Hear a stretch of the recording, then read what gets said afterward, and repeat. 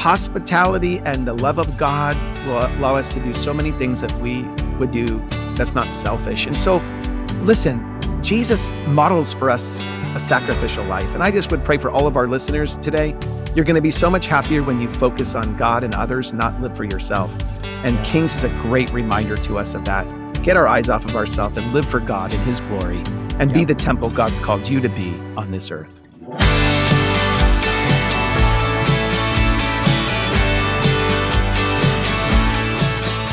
Hello and welcome to the You Can Learn the Bible podcast, where we summarize complete Bible books in single episodes.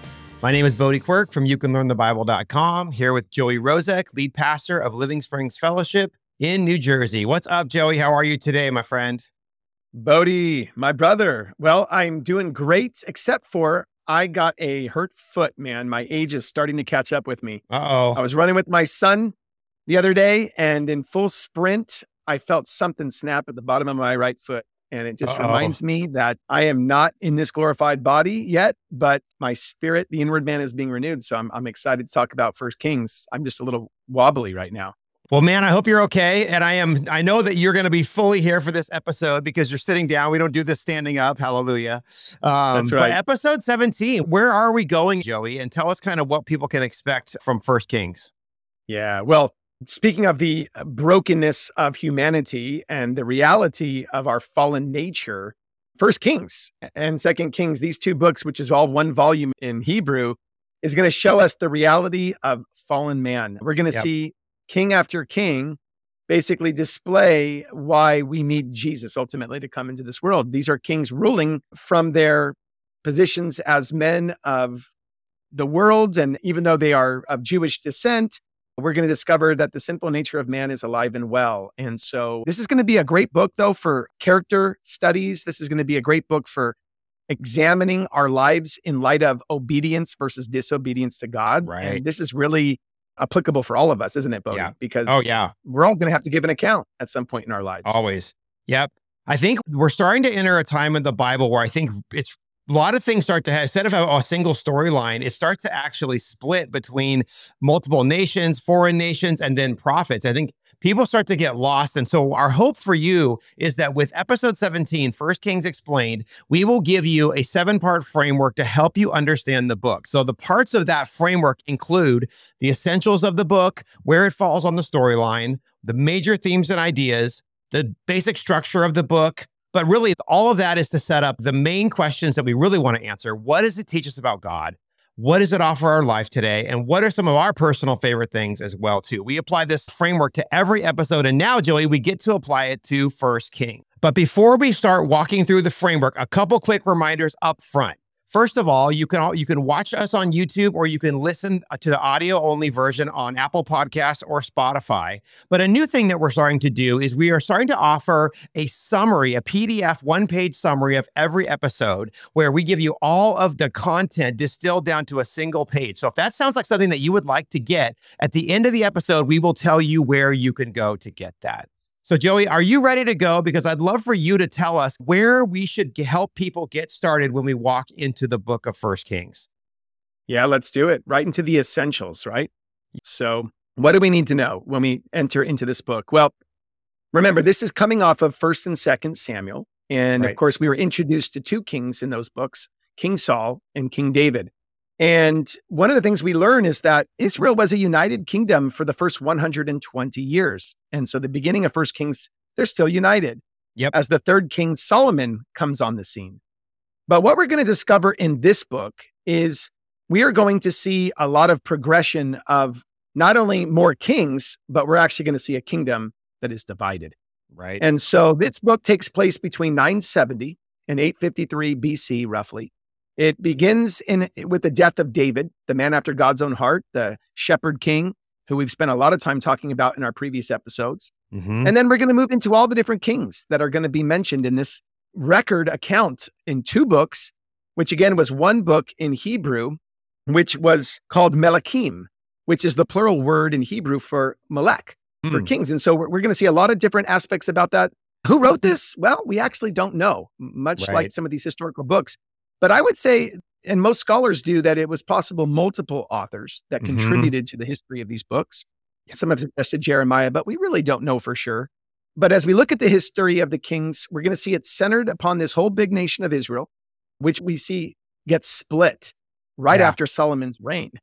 And one of the key things about this whole book that we need to know is every king gets judged and measured as an analysis of whether they were following after the footsteps of David or this man Jeroboam, who will be introduced in this book Right. because of his disobedience to God. And so this is for all of us to learn valuable lessons, Bodie, about whether or not we obey or disobey God, but also how our influence is used either to further the glory of God and the expanse of his kingdom, or whether we choose to establish our own kingdoms, our own names, and do things according to our own ways. Exactly. That's what we're going to see in this book. Yeah, exactly. We're going to get going into the book because what First Kings covers is basically the final season of the United Kingdom of Israel and the first part of what's called the divided Kingdom of Israel. So if those are new terms for you, we want to help you understand what those mean and why they are so important in the Bible. So that's the essentials, number one. Number two, where does First Kings fit in the overall story of the Bible? So this is kind of where we left off at the end of First Samuel last time.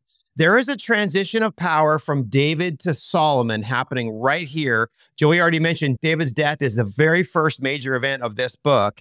But there was a recent pestilence, if you remember, at the end of Second Samuel, that David's offering averts a plague from the Lord.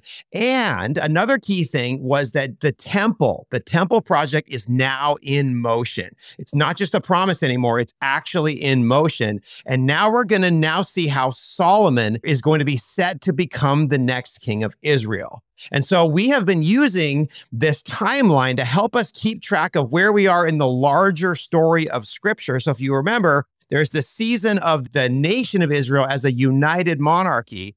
Well, in this book, we're going to see the final chapter and we're going to see the split in that. And so if we were to zoom in on our timeline, we can really see that First Kings really does start right at the end of David and into the beginning of Solomon's reign. But Joey, there's some verses in First Kings, especially here in chapter 9, that I really think set the tone for everything that covers this whole episode. So tell us why 1 Kings 9, 4 through 7 are important. And then if you would, just read them and take us into a little bit of some of the major themes and ideas, which we'll cover next. But this, I think, is the banner over the whole thing, isn't it? Yes, because here we have the Lord reiterating the covenant promise that is conditional when it comes to the various descendants that follow David. And so what we read here, let me read it first. It says 1 Kings 9, 4 through 7. And as for you, notice the if here, if you will walk before me, as David your father walked, with integrity of heart and uprightness, doing according to all that I have commanded you, and keeping my statutes and my rules, then, that's key, so if, then I will establish your royal throne over Israel forever, as I promised David your father, saying, you shall not lack a man on the throne of Israel. Now comes the disobedient portion. But if you turn aside from following me, you or your children, and you do not keep my commandments and my statutes that I have set before you, but go and serve other gods and worship them, then I will cut off Israel from the land that I have given them. And so right off the bat, Bodie, do you notice there are two if and then statements in these two set of verses here? And it really has to do with God blessing the obedient and God, in a sense, bringing judgment on the disobedient. And every king is going to be measured by this, right? As we go through these books. That's what First Kings is. It's basically a record of each king being measured against this exact standard that Joey just read for us. Awesome. Thank you so much. So just a quick reminder, if you are watching us there, here's what the land of Israel looked like. And if you're not, just know that there was a northern region that was known as Israel, and there's a southern region called Judah. We're going to see in this episode that they actually become two separate nations after the split, but we'll get there in a little bit. But now we need to talk about the major things, Joey, that drive this book from a thematic standpoint. So if somebody's never read this book before, what are some of the major themes and concepts that we need to be aware of before we start walking through the structure of the book? Would you take us through these? Yes. So just like the scripture we just read in 1 Kings 9, we're going to see that David's righteous standards are given actually verbally to his son Solomon before he passes. And so it's there's a real passing of a torch here, a real father-son moment when David says, prove yourself a man to his son. So that's going to be important. Then, of course, there's a lot of focus early in the book on Solomon. We see he was the wisest man that had ever walked the earth, of course, until Jesus comes along. His glory as a king was phenomenal. I mean, the longest reign of peace and, of course, prosperity. He built the temple. We're going to see in this book that what David wanted to do, his son Solomon does, which is build that glorious temple and dedicate it to the Lord. And everything seems to be really good. Solomon seems to be a man after God's own heart until we see his heart goes astray. He has a problem with women and foreign people he brings into his life, and then comes the foreign gods. So an idolatrous heart is what actually fractures the nation. The kingdom divides, evil amplifies, and we're going to start seeing the standards be the opposing, contrasting ways of David versus Jeroboam. Which one are you going to follow? And then God sends messengers, seers, known as prophets, that come along and give the word of the Lord, largely to rebuke and to expose the sin of the idolatrous hearts. And then Judah and Israel's kings are evaluated accordingly. And so these are the major themes in the book of First Kings here. And of course, it'll follow over into Second Kings as well. Oh, yes. Yeah. And you already mentioned that the reason why there's a first and second of Samuel, Kings, and Chronicles was because of the length of the scroll. It just was too long to be a single book. And we're going to really see that in this book. First Kings doesn't end. It just stops, right? It just kind of gets cut off. Abruptly. And Second Kings picks up immediately. And that gets us into our next one. So now, like, these themes, David's righteous standards, Solomon's wisdom and glory, and on this list, Joey, you just gave us, we bring this up front because we want you to see them at work through the structure of the books. So we've covered the essentials, the storyline, the themes and ideas. That was 1, 2, and 3. Now, 4, 5, and 6, we want to treat together. So as we walk through the structure, which we'll introduce next, with each section we go through, we want to evaluate and ask the question, what does it teach us about God? And what does it offer our Christian life? So that's where we want to turn next. Okay, so number 4, Joey, the structure of the book. How is First Kings broken down? So if you're listening, there are 4 major sections of this book. There's 22 chapters in this book, and there's a lot that happens. So let's zoom up and get a high-level view. 4 sections. The first section is chapters 1 through 10. That is Solomon's rise and Israel's glory. So in this first section, Solomon, he succeeds David as Israel's king. He fears the Lord. He acts wisely. He builds the temple, and he leads Israel into the season of national wealth, power, and peace. That's all section 1, which are chapters 1 through 10. The second section is just chapter 11 because it's such an important turning point chapter. That is Solomon's idolatry and God's judgment. That's when things really start to shift, isn't it, Joey? So you got 1 through 10 is the first part. Chapter 11 is the second part. Then section 3 goes from chapter 12 to 16. That's where the kingdom divides and sin multiplies. So we're going to talk about all the circumstances of how the kingdom divides when we get there. But that leads us to the 4th section of the book, which is chapters 17 through 22, Israel's prophets arise, specifically speaking of Elijah and Elisha. So you have a 4-part structure here: Solomon's rise and Israel's glory, his idolatry, the kingdom divides, and then the prophets. So that's a lot for someone to even just take in. Let's zoom back a little bit. Let's just start with the first one. Can we do that? So when we talk about this first major section, part 1, Solomon's rise and Israel's glory, we're looking at 10 chapters. 1 Kings chapters 1 through 10. Joey, give us a high-level view of what happens in this section and then what we can learn, what we can draw out from it.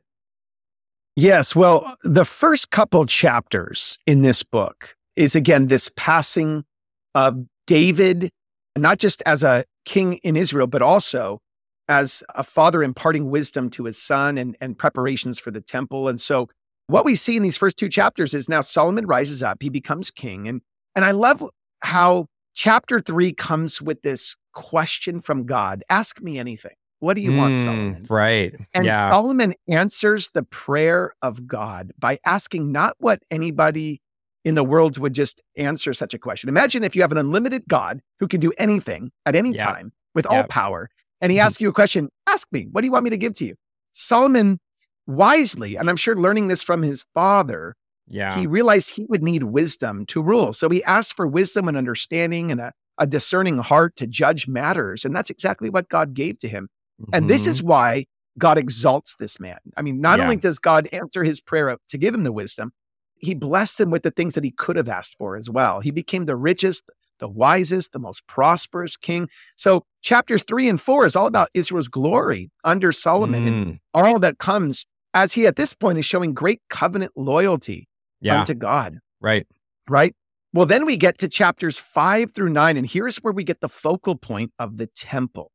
And in Yeah. these chapters, Bodie, we see that not only was the temple built, but it was built gloriously. I mean, Solomon makes all these deals with different kings, and he starts getting some of the best wood to build the house of God Yes. with. He gets the cedars of Lebanon. I mean, it doesn't get better than that. He Right. gets the timber. He gets gold, the gold of Ophir. He gets Hiram, king of Tyre, to work a deal with him. They make a peace treaty and they work together. And of course, Solomon's blessing him with food Yep. and resources from his land. And he's getting the best of the wealth of the surrounding areas. Right. He builds the temple within 7 years.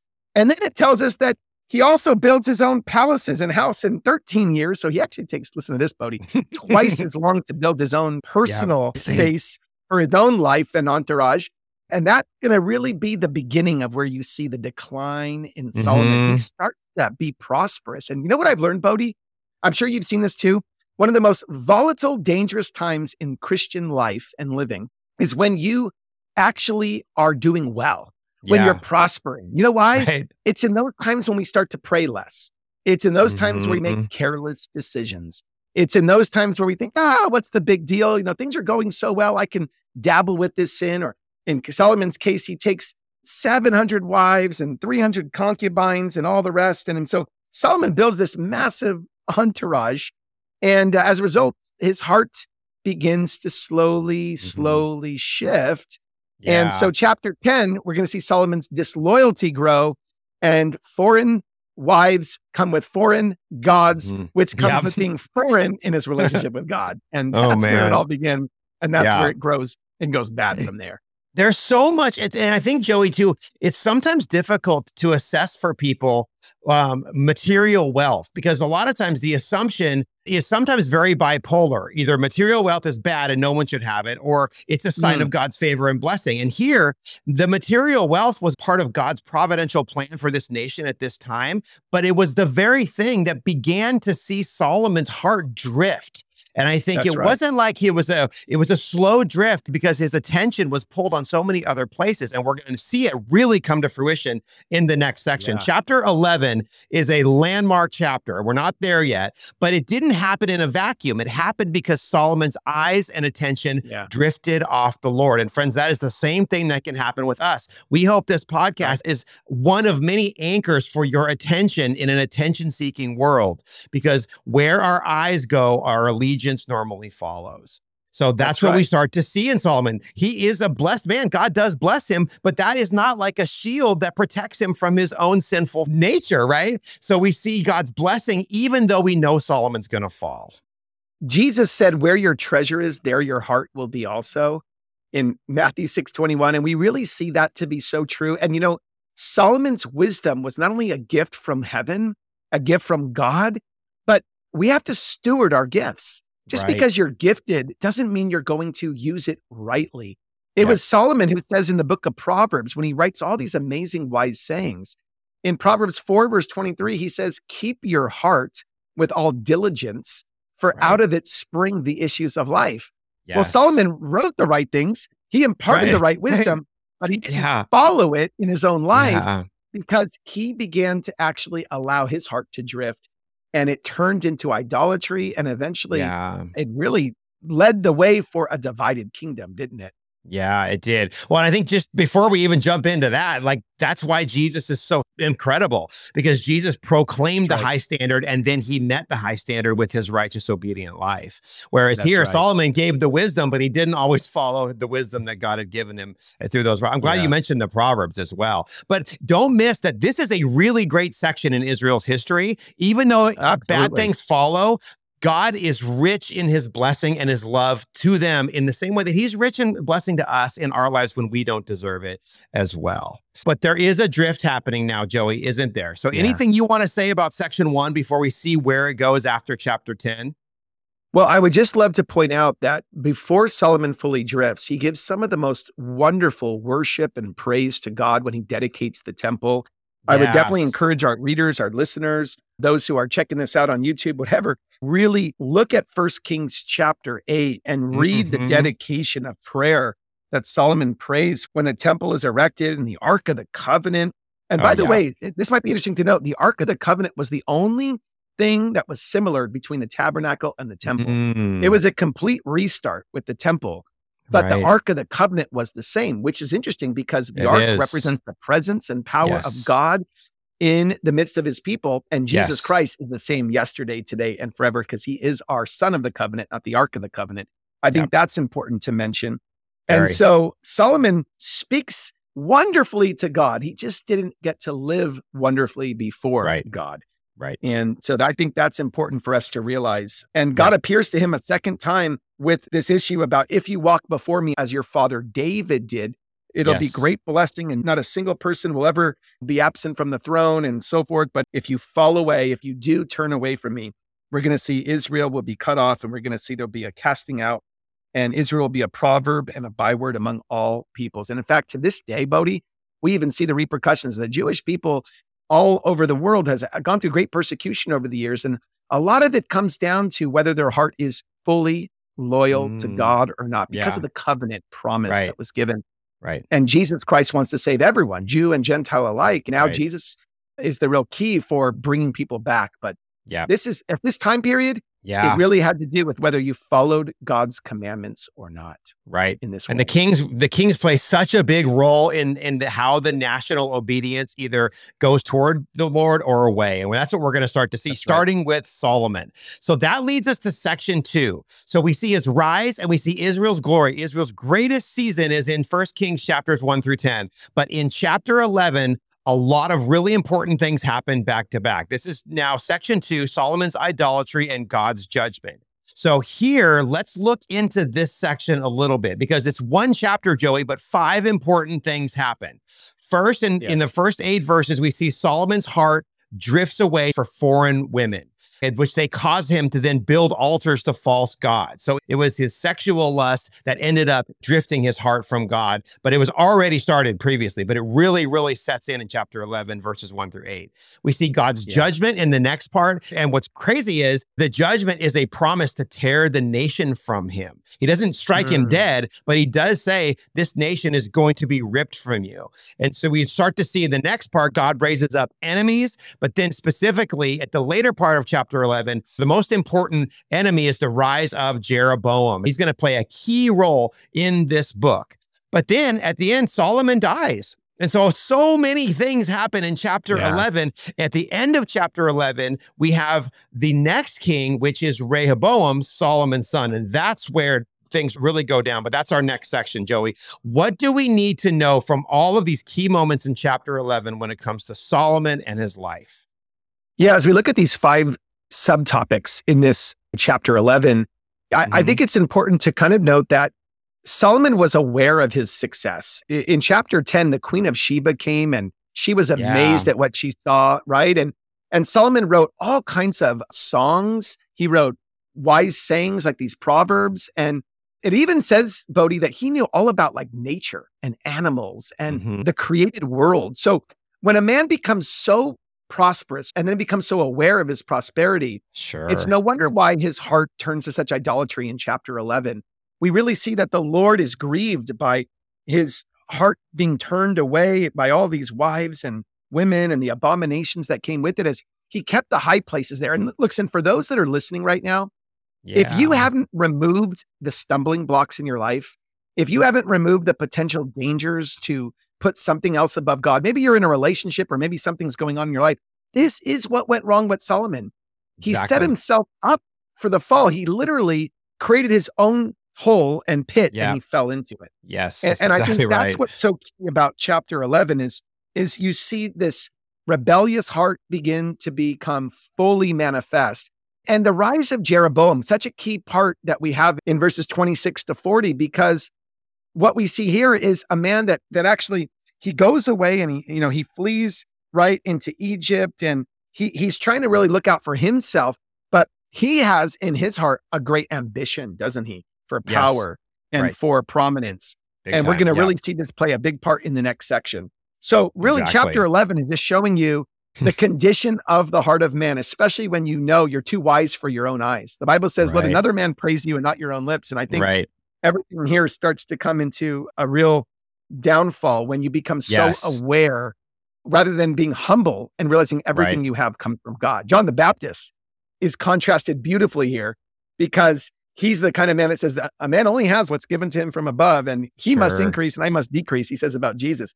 Well, here we see the opposite happen when you start to increase. And the book of Ecclesiastes is a book that Solomon writes in great regret as he reflects on his life and how he says all was like chasing after the wind. It was vanity of vanities. And chapter Yep. 11 is the chapter that shows the vanity Right. of vanities, isn't it? Right. Yeah. And remember too, friends, we're entering a season where books start to overlap a lot. And we want to That's try right. and keep a reference of any time we wanted you to understand each book on its own, but we're going to more and more reference things like Proverbs, things like Psalms, things like the prophets, because now they are all happening in the same spot in the timeline, but they're organized differently in our Bibles. So yeah. right. All right, Joey. So Solomon is dead. Rehoboam is now king, and he's going to be an awesome king. He's going to make up for all of his father's mistakes, didn't get influenced by any of his father's downfalls, right? It's going to get better, isn't it? No, that's not how it goes, Bodie. Not how it goes.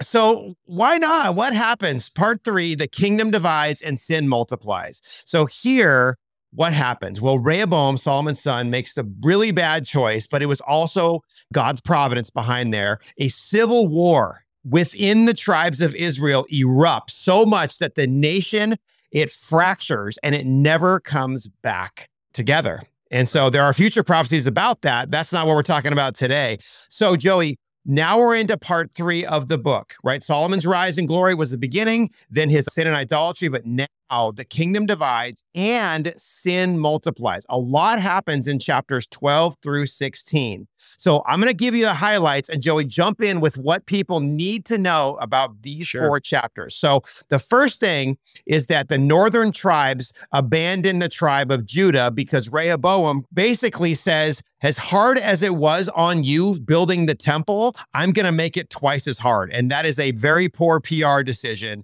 And his entire nation freaks out and they all abandon except Judah, which is, of course, what God had promised to Solomon and prophesied to Solomon. Joey, jump in. Yeah, well, I think so. Let's just go right back to this beginning defect that causes the division of the nation of Israel. What's interesting is there was a prophet named Ahijah. And Ahijah had made a prediction about this very thing happening to Jeroboam when he took a new garment that he had on and he basically cut it up into 12 parts and said, this is exactly what's going to happen. The nation's going to be put into 12 pieces. 10 are going to go with Jeroboam and 2 are going to stay down south in Judah. And you know what's so sad, Bodie? You made a great point. Like, this didn't have to happen. I know it was predicted ahead of time, but this is also God knowing ahead of time the wickedness of Rehoboam's heart here, because Rehoboam had a chance to make peace, didn't he? He did. He totally did. Consulted all the elders, and the ones who were with Solomon all gave him the wisdom. They clearly learned from Solomon. You have a chance to make great peace and keep prosperity going if you will just serve these men and let them serve with you with peace, and let's work together. But instead, Rehoboam consults his peers, not the older, wiser ones. And his peers are like, forget these guys. We're going to do this new kingdom our way. And as a result, as you said, Bodie, he makes things even harder. He says he wants to make things twice as hard as it was, an even heavier yoke, and he's going to scourge them. And so because he spoke roughly to the people, they turned on him.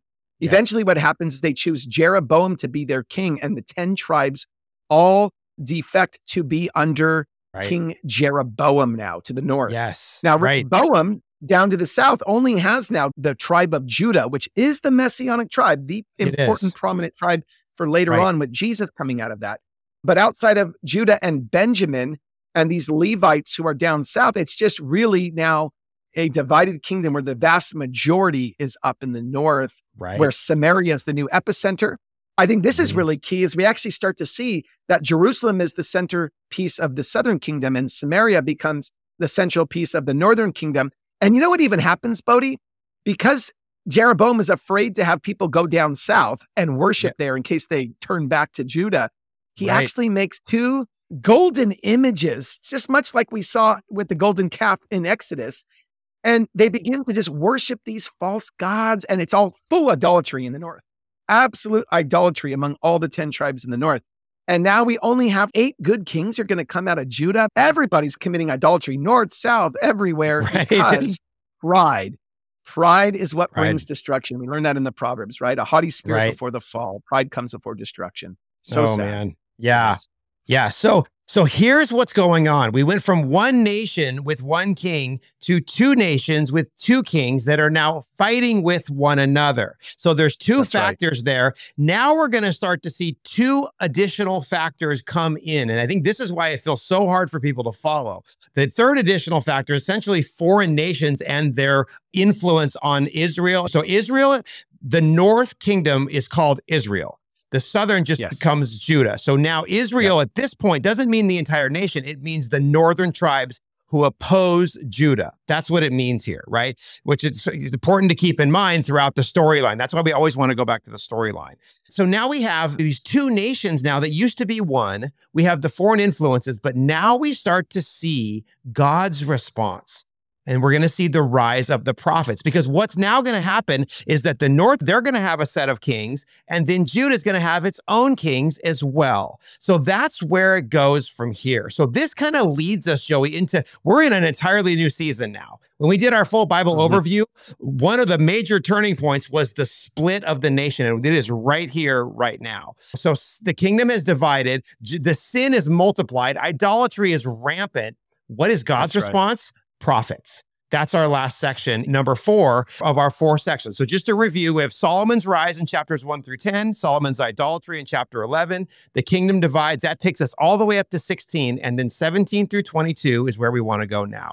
Israel's prophets arise, specifically Elijah and Elisha. So we're coming to this really interesting part of 1 Kings, because now there are 2 nations, not just one. And so we want to try and keep them in play. But really, Elijah is a key prophet of the Old Testament, but he doesn't get his own book like Isaiah or Jeremiah. But these 4 chapters, if there were a book of Elijah, it would be these, wouldn't it, Joey? Why do we care about this part of 1 Kings? What can we glean from it? Well, as we mentioned, the idolatry, which sets the stage for why prophets arise and why God uses mouthpieces. It's not that far off from the world we live in today, right? When we see so much evil and immorality, and Jesus even said in the latter days, because lawlessness will abound, the love of many will grow cold.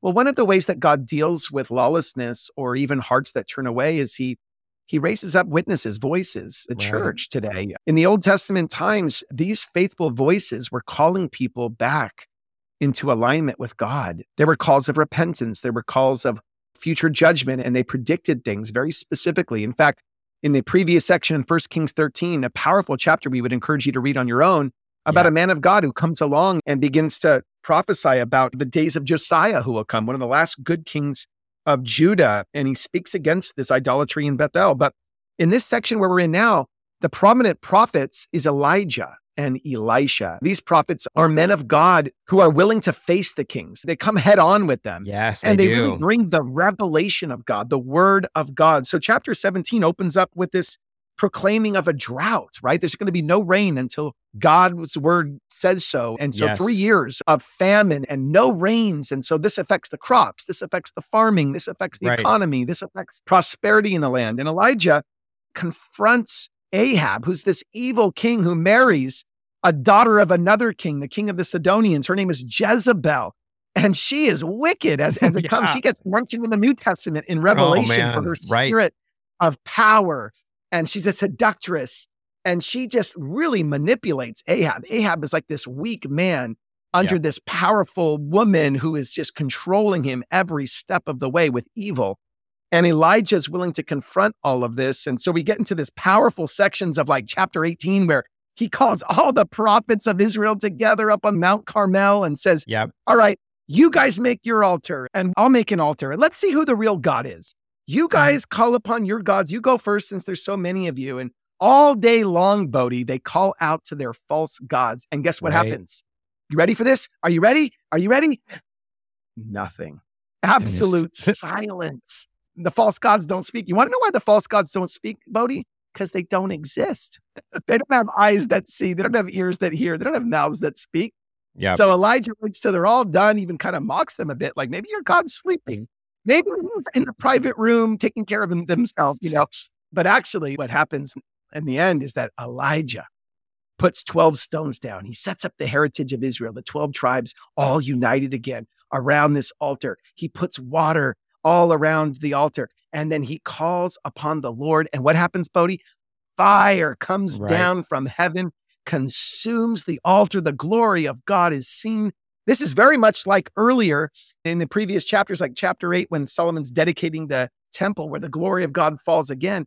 You see, here's the continuity. The glory of God follows the obedience of man who aligns himself with God and does his will and his purpose on the earth.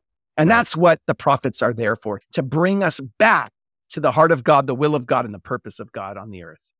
And the prophets, okay, that was phenomenal, that summary, man. I feel like you just, because we extract that one scene as if it's like this episode of a show. But if we miss the larger continuity and the larger context of God's glory at stake, that's what was so incredible. You have one guy against 450 prophets of Baal, and God doesn't favor Elijah because Elijah's so great. He is amplifying his glory through this nation who Elijah is representing. And so it's incredible. It's so incredible because the prophets are proof of God's love in a desperate and wicked time. And that is so encouraging for us because even when things look bleak, God is always doing more than we realize, always. And this is why this is in here. And what's crazy is that this is as much about Ahab and Jezebel as it really is about Elijah and Elisha, but it's really about the northern kingdom. But Elijah is a key player here because he's obedient to God, but he's not a superhero. And in chapter 19, the most interesting thing happens immediately after consuming and calling down fire from heaven that God answered. He gets a note from Jezebel and it scares him to death. And he goes and hides. She threatens him and he's afraid of her. And that's when the well-known still small voice thing that people often take out of context is found. It's not about hearing God's voice. That's what prophets were designed to do. God was encouraging him to remember and to see the very thing that I just said, because he says that, hey, you think you're alone. You're alone on Mount Carmel. I have 7,000 more that you're not aware of. So God is encouraging him in low moments the same way that he wants to do with us when we are obedient. So then we have kind of just to wrap up. There's a lot of things that happen regarding Ahab at the end here. But Joey, this is important for me because I feel like we often feel like when we displease God, he's against us. And this shows us, man, you don't have to have a large crowd. You just have to be obedient to what God is calling you today. Anything else you have on this fourth section that you want to share? Yeah, it makes me think about how we stunt our growth when we live selfish lives. We actually not only affect ourselves, but we affect everybody around us. And you remember when Paul in the New Testament says in 1 Corinthians 13, there at the end in verse 11, he says, when I was a child, I spoke as a child, I thought as a child, everything was acting childish, right? But when I became a man, I put away childish things. Well, you don't get more childish than a Rehoboam earlier on saying, I'm going to make things harder for you. And I want to consult my peers and ignore all sound wisdom. And you don't get more childish than an Ahab who actually is crying because he doesn't get a vineyard that he wants. And he asks his wife to go get him a vineyard. And so what I see is a great picture here of whether you're childish or mature. It has nothing to do with age, does it, Bodie? Maturity has everything to do with whether or not you finally learn to get over yourself, to no longer be selfish, and to learn to live for the glory of God and for the good of others.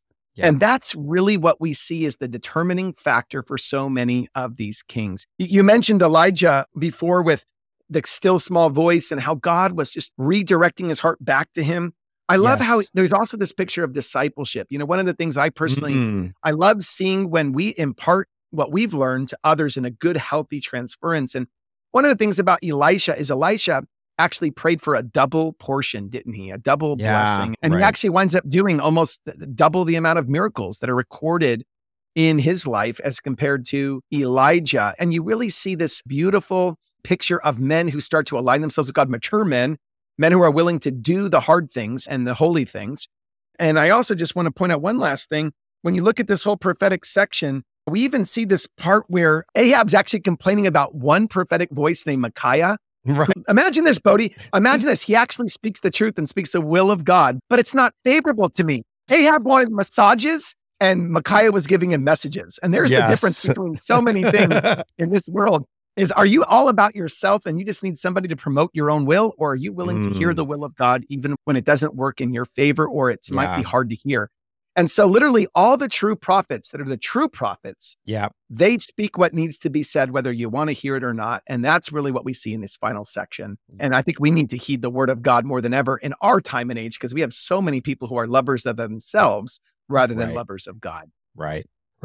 Well, that's why we always start with these themes. The themes are always universal, but each book spotlights certain themes over other themes. And then that's why the full volume of scripture is so important. And that's what we hope to be able to deliver. But you're right, Joey. There's always more in here than we can cover. But one of the things that we would want to end with as we wrap up this episode is just a visual of the timeline of First Kings, which was this episode, and where we're going. And I think this is where a timeline can really help, because First Kings covers the end of national Israel, united Israel with Solomon's reign. We see the split that happened with Jeroboam, but now you've got the north and the south kind of compared. So we've got kings up in the north and the kings down in the south, and we get to see how long they ruled and how it related to each of the other nations. So if you want a visual for that, that is on the YouTube video as well. And I'll give you a place that you can download this timeline at the end of the episode. But it's important to know that First Kings doesn't really end. It just stops.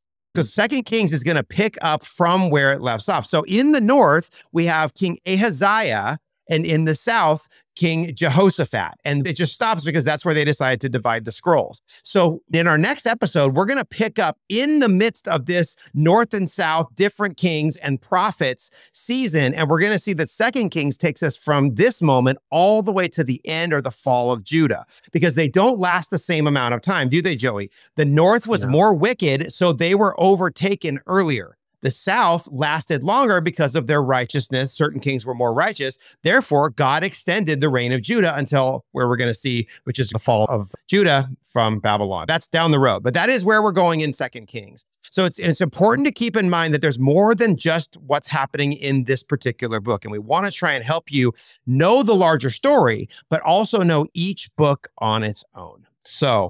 But that's, I think, where we're going to wrap up. Unless, Joey, you have anything else as far as number 7, our personal favorite things. I would love to hear you go first. I'll share after, and then we'll tell our listeners where we can get both the timeline and the notes for this episode. Well, I would just say, just some final comments as I looked at the whole book of First Kings, is God is looking to dwell with man. And the temple that Solomon erects is only really the type. The ultimate temple is not going to be made with human hands. We learned that in the New Testament. God does not dwell in temples made with hands. As great as Solomon's temple was, praise God, by the hands of Jesus, who was crucified on the cross of Calvary, he would birth a greater temple. And the greater temple would be all believers of every tribe, tongue, and nation who put their faith and trust in King Jesus. One thing that I just really see when I read through First and Second Kings is I'm so thankful for King Jesus. Right. King Jesus is the ultimate, true, sacrificial king. He has no blemishes. He was willing to lay down his life for all of us, and he showed us the greatest demonstration of love the world has ever seen. And I love that if we trust God, if we learn from the good kings that did do that, and even though there were lots of evil kings in different degrees, to the degree that we follow closely the authority of God, the better off it will be for us and for others. There's so many great things to learn from these prophets as well. I love the stories of Elijah and Elisha. I love how when he went to Zarephath, how even though he meets this poor widow who is about to die with her son, what does he do? He says, give me a cake first. Trust me. If you do this, you're never going to run out of flour or oil. And she had to trust God's word, didn't she, Bodie? That would be like something, the last thing a mom would do would be to feed a stranger. But hospitality and the love of God will allow us to do so many things that we would do that's not selfish. And so, listen, Jesus models for us a sacrificial life. And I just would pray for all of our listeners today You're going to be so much happier when you focus on God and others, not live for yourself. And Kings is a great reminder to us of that. Get our eyes off of ourselves and live for God and his glory and be the temple God's called you to be on this earth. I love it. I love it. And I love, Joey, how you mentioned that you didn't say this. The offices of Christ are prophet, priest, and king. All of which we're starting to now see in this season, right? There's more and more that we're going to see Jesus fulfill later. But I love how you called out the volume of the book, right? So friends, we hope that this episode has been helpful for you, because First Kings, there's a lot going on here. But if this helped move the ball down the court just a little bit for you, then we praise God for that. But we want you to get in and read this book, use the framework, use the tools that we have. And really, we pray that you would be in the Word regularly. And that's what we hope to help you with. So that is episode 17, Joey, First Kings Explained. So for each episode, we want to give you a single page PDF summary of the notes of everything that we just shared with you. If you want that, just go to youcanlearnthebible.com/notes. And if you go there, you will be able to download a one-page PDF that has everything that we covered in this episode. Now, I also mentioned that the visual timeline is really starting to be important to understand how the events in these books we're now heading into, how they relate to one another. So if you would like to download that timeline, so the notes are at youcanlearnthebible.com/notes. The timeline, shocker, youcanlearnthebible.com/timeline. So just add /notes or /timeline. We want to equip you to read the Bible. Lastly, if you find this helpful, we would love it if you would leave a comment on YouTube or a review in your podcast app. That really helps other people find the show and be blessed by this as well. So Joey, First Kings is done. We are heading into Second Kings. What is one thing that our listeners can look forward to in our next episode, Second Kings Explained, episode 18? Well, we're going to have a lot more kings to look at. So that means a lot more biographical sketches, a lot more things to learn from both the good, the bad, and the ugly. But we're also going to see, as you said, how it all points to Jesus, whether they're prophets, priests, or kings. So let's keep our eyes on Jesus, and let's keep learning as much as we can from the Word of God. Amen. Thanks for joining us today. We pray that you stay blessed, stay in the Word. As always, we believe that you can learn the Bible. So until we meet again, God bless you, and we'll see you in the next episode.